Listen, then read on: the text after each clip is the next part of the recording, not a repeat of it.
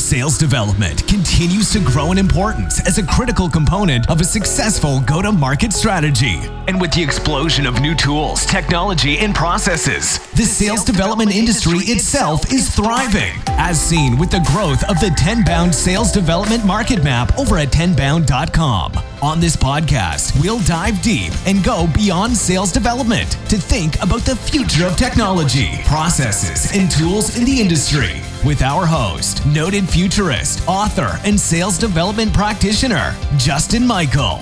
Welcome to Beyond Sales Development. Tune in each week and be sure to hit subscribe, leave a comment, and turn on notifications to never miss an episode. And now, Beyond Sales Development with your host, Justin Michael.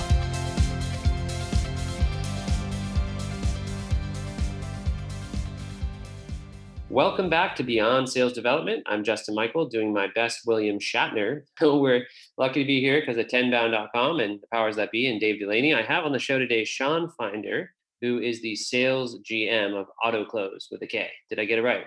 You did, Justin. Thanks for having me on the show. Yeah, it's great to have you here. We have a bunch of XDRs, 31 flavors of outbound folks. We'd love your take on it. AutoClose, does this mean that you are auto-magically getting us business? We'd love to learn more about the tech.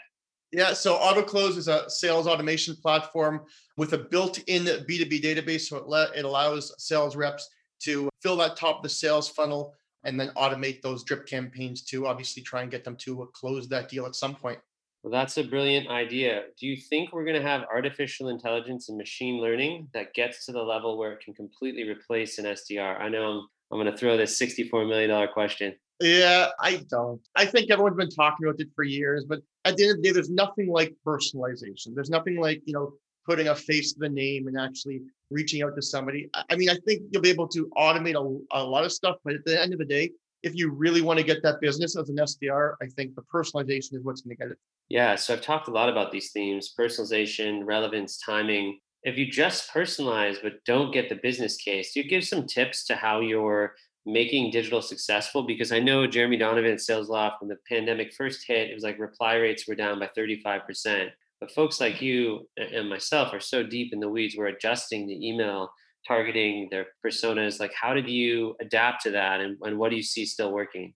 Well, first off, I thought, one thing people were making mistakes on, they rely on email campaigns for them by itself, where I think nowadays you have to do at least 2 to 3 channels to be successful in any outbound. So with those emails, though, I think the reply rates are because people are so used to sending emails with long subject lines, for example, but now people are, reading more subject lines and opening emails from their mobile, where 2 to 3 words, 4 words max is all you should be writing in the subject line. If you're writing more than that, well, guess what? Your prospect is actually not seeing it. And even with the body paragraph, people were writing salesy long emails where I always tell people 50 words, 75 words max. And don't talk about yourself. Don't talk about anything about your product. Just go into a pain or a challenge that they might be facing, and you'll have a lot better results.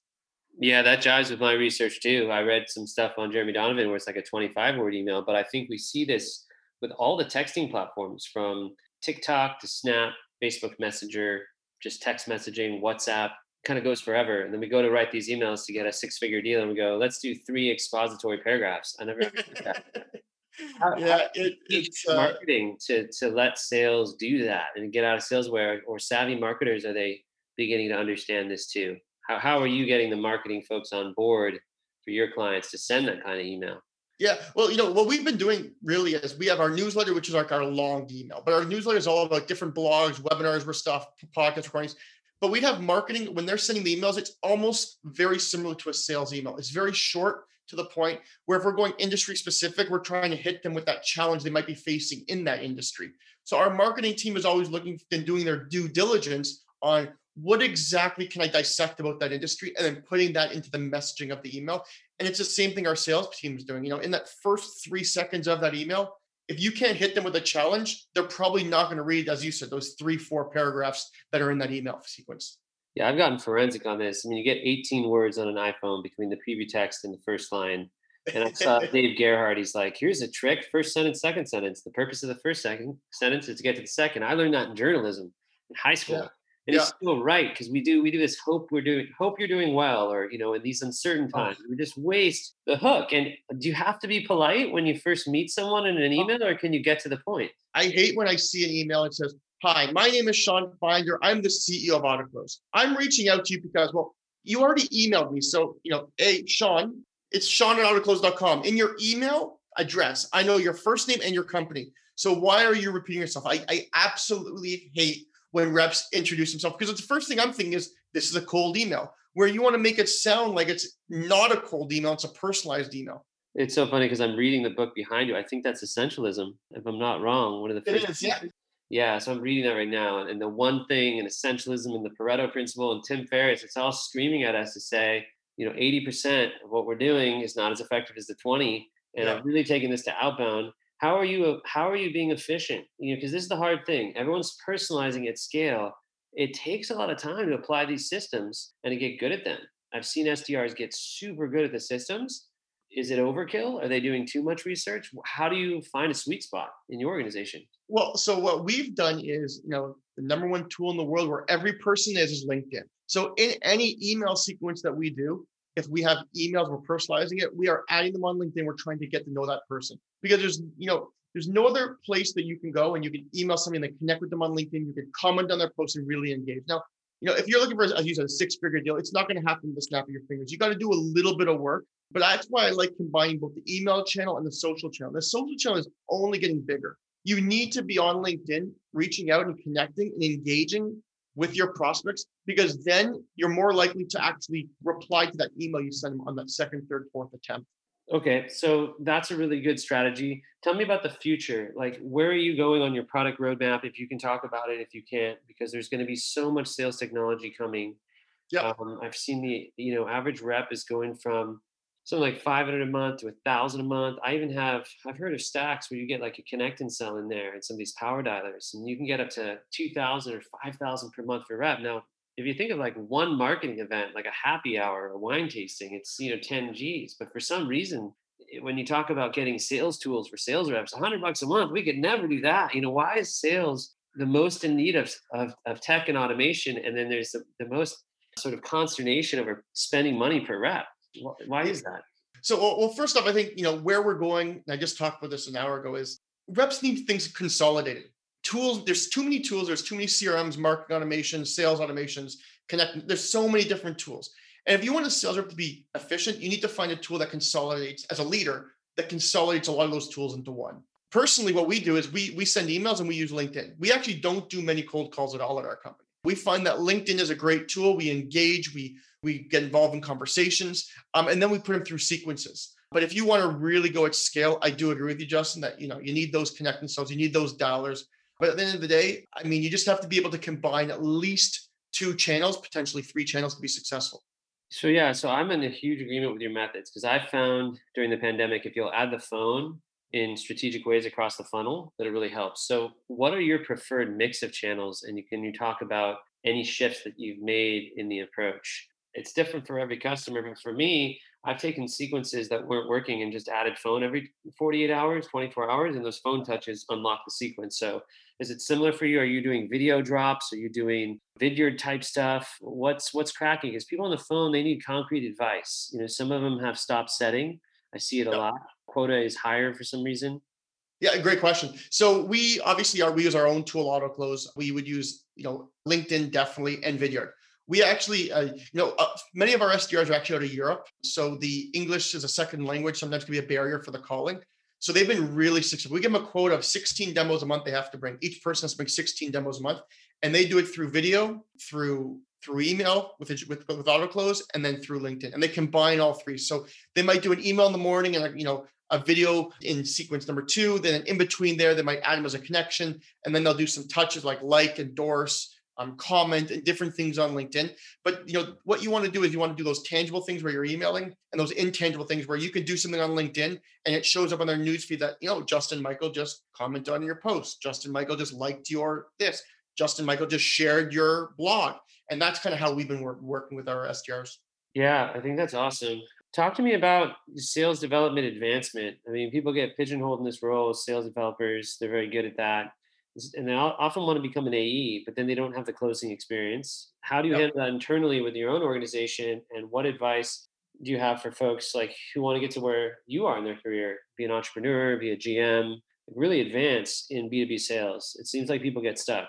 It's a great question. It was one of my biggest flaws early on was not looking at the personal roadmaps of my employees. I didn't spend enough time thinking what is their personal growth and where and how can I help them get there? Because at some point, things get stagnant, they get stale, they don't want to do the SDRs anymore. So for example, the way we've structured ours is we have the SDRs come in, they start as an SDR. Then they have to go from an SDR to an SDR team lead. One person goes to the team lead. When they go to the team lead, the next thing they're gonna do is go into customer success. And we had one of our SDR team leads that go, well, I don't want to go into, I want to be an AE. And I said, well, you're going to be customer success first, because when you become customer success, you can now hear all the different questions the clients and prospects are going to ask you on the phone when you become more of an account executive or even a closer for us. So there's 4 steps to get there. And each one takes at least 3 to 6 months, but you have to become a team lead SDR and train that team before you can go to customer success, before you can go to an AE, and before you can become that closer. That's great that you've thought that through. I often see SDRs leaving companies to become an AE, Yep. or finding that they're stuck.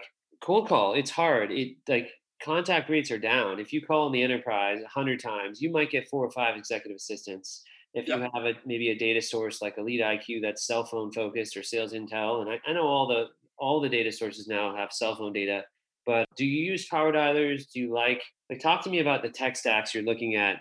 Digital tech stacks, video tech stacks. Yep. Are you doing anything around intent? Like I wrote a whole book about this, but Tenbound has a whole map, and you could see there's a couple hundred. It's starting to get really big. Yeah. I think you're in it. Probably you're in the map. Yeah.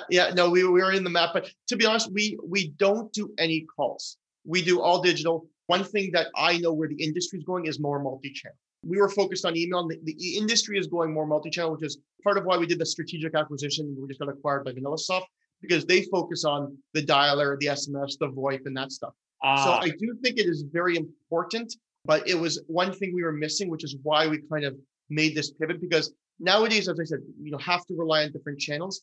What's successful for us is the LinkedIn and email combination. what is a way to structure a message on LinkedIn? I get pretty tactical on the show, I know. So Yeah, I don't know if it's no irritating. problem. We could talk philosophy, but the question is when you send a message in an email sequencer, is the LinkedIn happening in parallel?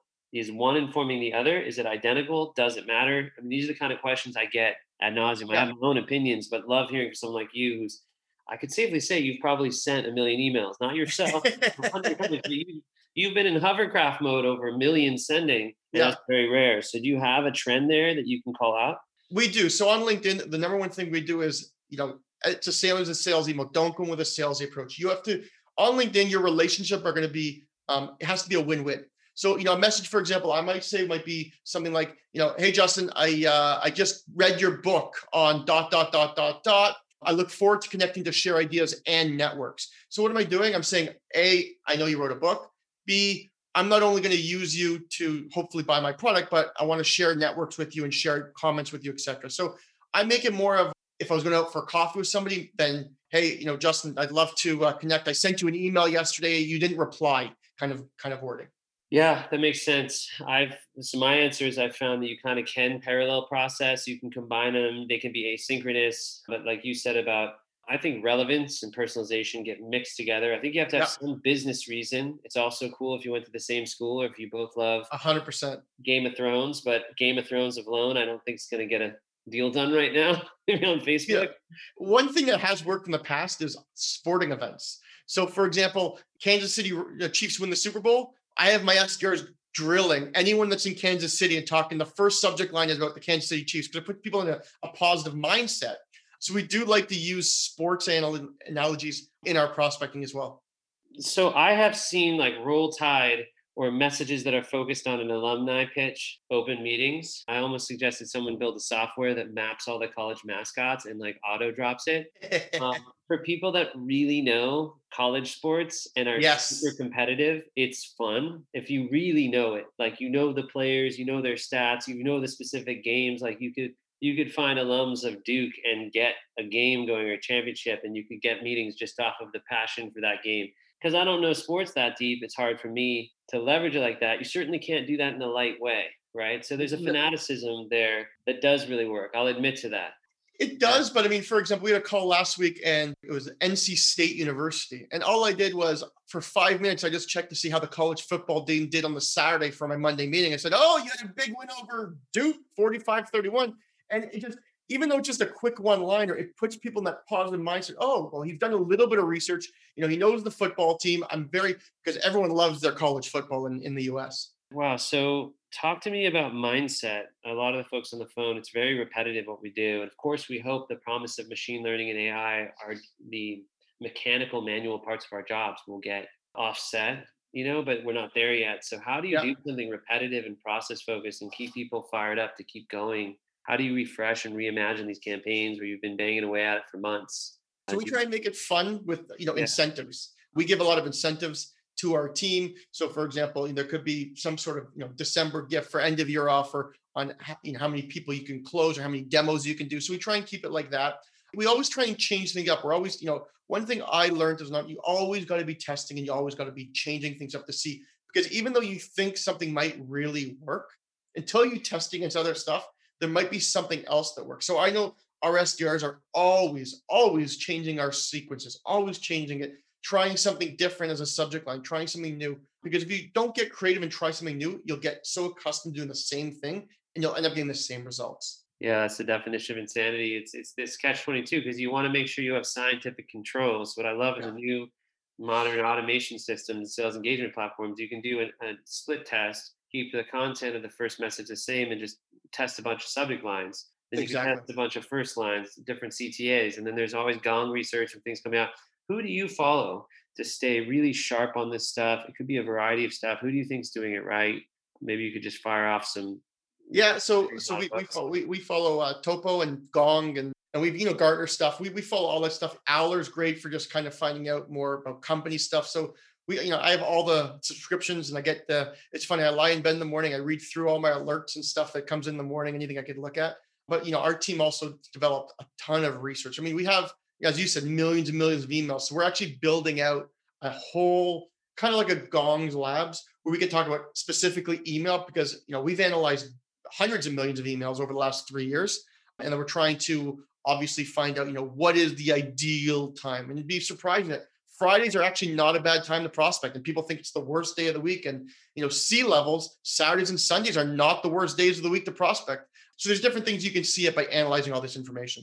Yeah, I've had success making calls on Friday afternoons at 4 Pacific. It's kind of amazing catching people Yeah. on their way to the weekend. I've had success with emails on Sundays. I've always enjoyed getting the Anthony Ian Areno update email on a Sunday because I Yeah. don't do very many others, and I kind of sit back and read it with my coffee. That's a good way Yeah. to go. But talk to me about the actual models of organizations. SDRAE, I call it an industrial complex. One of the things I spoke about with Aaron Ross is 31 flavors of SDRs, XDRs. Like there could be a data analyst or someone enriching the data, looking for trigger events or job change. Are you looking at subspecialization of roles? Do you think that will ever hit and take flight? Where do you think that's going? I think we're going back to more of a full sales, like a person be able to do inside, outside, SDR, account executive. I think we're going back that way. Currently in our company, it's SDRs and AEs. They're very separate. SDRs don't talk to clients. They just book the demos and the AEs do it. But I think we're starting to go back to where an AE and SDR is going to combine into one role. That's my personal opinion. And I think especially with everything going on next year, I think, an outside sales rep needs to learn how to be an inside sales rep. You can't be an outside and inside. I think it's going to be just a sales rep because you can't go out to a business right now like you did 2 years ago. So I think you have to start adapting to the new and be able to kind of be able to do both those functions. Yeah, everyone's in inside sales suddenly. And Yeah. everyone has to have that cross-disciplinary SDR AE. I've talked about the limitations of not training SDRs on AE. So I like how you have this path. It's almost like these like a working internship, Yeah. right? Where like the junior creative designer will then study what these executives are doing, or you spend 2 weeks in this role and 2 weeks in that role, and it's kind of like Yep. all the best basketball players have played 2-on-2 and played every position on the team. for You got it. 10,000 hours. Like, Michael Jordan has played center, he's played guard, forward. He knows how every position moves. So young Yeah. folks starting out, like I encourage them to do discovery calls, qualification, go deep on strategic selling, down funnel motions, so that they have higher quality and better insights in the top funnel. Because you can get pigeonholed. So training, how do you train reps? How do you take reps that are fresh out of school or haven't done this much? And you mentioned a little bit, but what's your philosophy there? Well, first off, tough interview process. Even during the interview process, we actually have them pitch our product to us. So we do a full assessment. They have to get on cold calls with 10 people on our team. So they actually practice their cold call. We go on, we see how much they know. With the product, they do product demos. So we actually have them come on and kind of basically in the third interview, they're showing us how they would pitch our product to us. But what I find the best way to hire SDRs, and I spoke about this a few hours ago, was someone that's competitive. And funny enough, I like to hire people that have worked at a bank. And people ask me, it's like, why? And here's the reason. A bank has already spent the money on training that SDR. They've already put them through the phone dialing, the telemarketing. They've put them through building out the emails. So when they come to you, they've already been on the phone for those 40, 50, 100 hours trying that out before you get to. So there's two things I look at, but the model is all like, hands-on. It's a thorough process. To be honest, we don't expect anything from our SDRs until 3-4 months in, once they've went through our training process. Okay, I think that's very humane, because I do see people looking at a 2-week boot camp, or let's get these folks moving faster, and it takes time. So having that Yes. patience, you'll build. It takes repetition is the mother of skill. Another interesting thing about a bank that's similar to SDRs is sometimes having SDRs that have SDR in the title. It's like everyone in the bank is a VP. So you Yeah. have to deal with the people coming in to look at the accounts. So you have like this titling, and so Yeah. there's also, so a big question I get is people are starting out and they're in the enterprise or mid market. They have to, for some reason, call CMOs or VPs or director level, like higher up folks, and they're worried about getting caught flat footed, holding, the equal business stature, as Sandler calls it. How do you teach folks to have the confidence to call in high, to email in high? I personally, I go for sink or swim. You got to get thrown into uncomfortable positions. That's the way you grow as a person. So what I would just say is you got to go in there and you're going to make mistakes. And there's nothing wrong with saying, if you were the CMO, I'll be like, Justin, this is my first time doing it. I haven't cold called. I just started with this role. Here's my pitch. Like, just be honest with them. Say, this is, you're just starting out. It's your first call you've made today, your first cold call in your new position. They would respect you more. But I say you got to be put into a position where you are not comfortable. That's the only way you can grow as a person. Yeah, that's amazing feedback.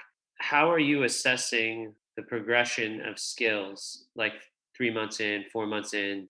I know I'm asking a lot about training, but this is an area that I'm involved in, and people are taking action on their own right now, taking courses, downloading things, reading different books. So it's always nice to hear from a leader of how they do it. So how we have KPIs. We do one thing we implemented a year ago is KPIs. And from there, I can see, okay, the SDR was bringing in 4 demos a month, 6 demos a month, 8 demos a month, 8 demos a month. Now, their close rate of those demos were this. So the quality of those demos became higher. For example, our number one SDR, for every $6, we get $6 for every dollar I pay for him. So it's a great ratio. With another one of SDRs, I pay him $1 for every 50 cents I get. So we kind of see, and over time, to make sure what is the ROI we're getting on that SDR, is the number of demos they're booking. But also, again, it's not the amount of demos, it's the quality. Because I don't care about the quantity, I care about more about the quality. So we kind of judge different things. We have a KPI every Monday morning. It's open. We have a KPI meeting with our entire team. And if you're struggling, you're going to be held accountable because the entire SDR team will see exactly what you're at. Makes sense. What's most exciting for the next couple of years as far as sales or marketing technology that you're looking at or building? So I think, for us, we just got acquired. So the one thing we're looking at is the multi-channel. It's going to be really cool to have our clients not only able to use email, but now to use SMS, voice, VoIP, voicemails, and all that other stuff. So I think it's all going towards more that multi-channel. And I think there's going to be a lot of consolidation in sales and marketing. I think a lot of these smaller companies are going to get acquired, and you're going to see a lot of bigger companies with more than one tech in their tech stack, in their platform. That's fantastic. What inspires you as an entrepreneur and a technologist? See, obviously reading some of those cool books back there, but that's a wide open question. But I like to get nuggets of people's personalities. You know what? I used to play semi-professional tennis. So I've always been competitive. So Yeah. even though I'm an entrepreneur, I'm one of those guys that like to always be the underdog. So when I started AutoClose, there was already 7, 8 platforms out there. They did just as much as AutoClose. But in my head, I said, I still want to beat them. I know they're doing 10 million revenue. I'm doing 0 right now. So for me, it's being competitive and always growing. But I always have my customers come first. All of our clients come first, and we build the product our customers want. But I would say competitiveness and continue to grow as a person has something that keeps driving me. That's fantastic. How do people find you on the net now and interact with you or Yeah. content you have? LinkedIn is great. Add me on LinkedIn, connect with me, follow me on LinkedIn. If you have any questions about anything I mentioned today, you can email me at Sean@autoclose.com, and that's autoclose with a K. But I would say email or LinkedIn are the 2 best ways to get a hold of me. Awesome. Just in closing, what's one piece of advice you would have given yourself 10 years ago? One piece. I should have started AutoClose 10 years before I actually started it.